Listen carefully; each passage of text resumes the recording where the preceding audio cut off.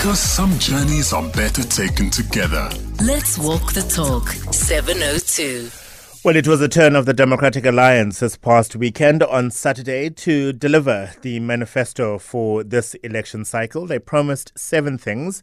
The DA's rescue plan for South Africa includes creating 2 million new jobs, ending load shedding and water shedding, halving the rate of violent crime, including murder, attempted murder and gender-based violence, crushing corruption by abolishing cadre deployment in favor of merit-based appointments, lifting 6 million people out of poverty, tripling the number of grade 4 learners who can read for meaning, and to ensure quality healthcare for all, irrespective of economic status. Joining me on the line now is Professor Ntsikelelo Breakfast. He is a senior lecturer and political scientist based at Nelson Mandela University. Ntsikelelo, very good morning and welcome to the show. Thank you very much for having me. It's a good manifesto from the DA, is it not? Yes, it is. No, the manifesto was pitched at the right level. It was well structured. I think it's all well and good.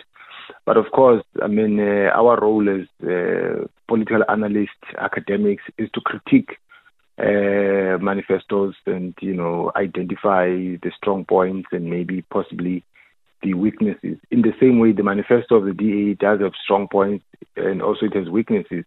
I like the idea of 2 million jobs, because if you look at our security threats, namely poverty, unemployment, inequality, the way out of them is, employment, giving people jobs.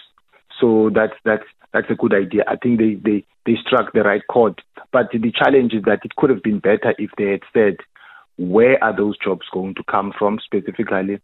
And how are they going to be created? Who is going to create them? Which sectors of the economy will create them? I think that specificity would have made a big difference. The DA, I think, arguably they've been successful in terms of addressing the issue of power outage in the Western Cape. And also they are intending to address the issue of water shedding. What I like about the manifesto, because normally people associate the DA with market-friendly policies, neoliberal policies, market fundamentalism, but the manifesto has an appreciation of complexity, because he also spoke about continuing with giving away grants, which is not a free market system, because then that talks to a strong state. So I think I really want to applaud the DA for appreciating the fact that South Africa is a very complex society. We've got the haves and the have-nots. And even if you believe in capitalism, but you have to believe in a capitalist mode of production that has a human face, that loves humanity. So my reading of the situation that we see a different DA as opposed to the old DA that used to see grants as basically creating a culture of laziness, a nanny state, and so on.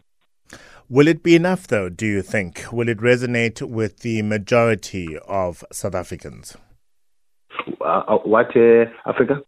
Well, the manifesto, the promise that they are making, even the inclusion of, and I think it's important for them to state that those social grants will continue, because the ANC has been using that as a rhetoric, right? Certainly in the last couple of months, that if you don't vote for the ANC, you will no longer get these grants, which the DA and many other political parties quite rightly has been saying, this is government policy. It's not ANC policy. When there is another political party or coalition of parties governing post-May this year, this will continue.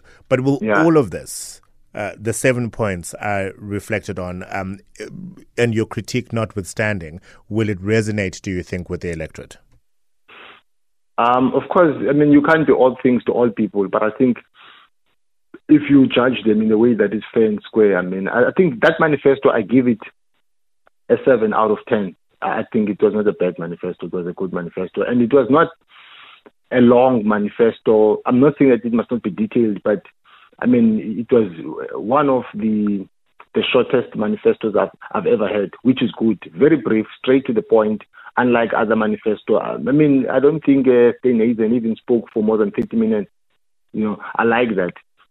Straight to the point, not make commitments and not honor them. So, look, the The DA, I think, in my opinion, I mean, I'm not introducing a new subject. It will not be replaced from its position as an official opposition or as number two. I don't agree with the view that the EFF will replace the DA because the base of the DA, because you're asking me, will it resonate with the majority? The base of the DA is broad. It includes colored people, Indian people, white people, black people, as opposed to a tiny minority, which is black. So I think they will continue soliciting and getting votes out of that base. Let me ask then your thoughts on a different matter altogether. Following a constitutional court decision last week, the ANC has until today, I imagine close of business today, to hand over the cadre deployment records that the DA has been trying to get out of the ANC. What's the significance of that, and what could the DA use with that information to, I suppose, demonstrate the bad decisions that have been taken by the ANC in deciding who's going to be deployed to where? In a democracy, I think the role of opposition parties is to demand accountability. I mean, one of the reasons why state capture flourished was basically the lull of opposition parties. So the DA is within its right to demand accountability.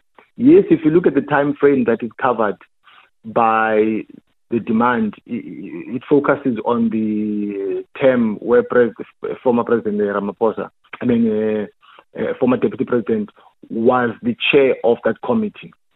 So then it begs the question whether do they not want to expose him. But I mean, regardless of that, the ANC cannot invoke the right to privacy because the decisions of the ANC have national consequences. So, I mean, you can't blame the DA for this. Not at all. And certainly looking forward to that information and looking forward to what the Democratic Alliance will do with it. And Ntsikelelo, thank you very much indeed for your insights.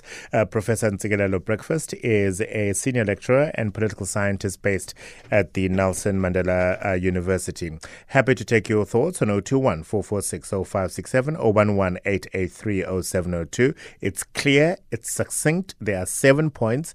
Will it be enough for you to consider your vote for the Democratic Alliance, I wonder? You can give me a call on 021 446 0567 or 011 883 0702.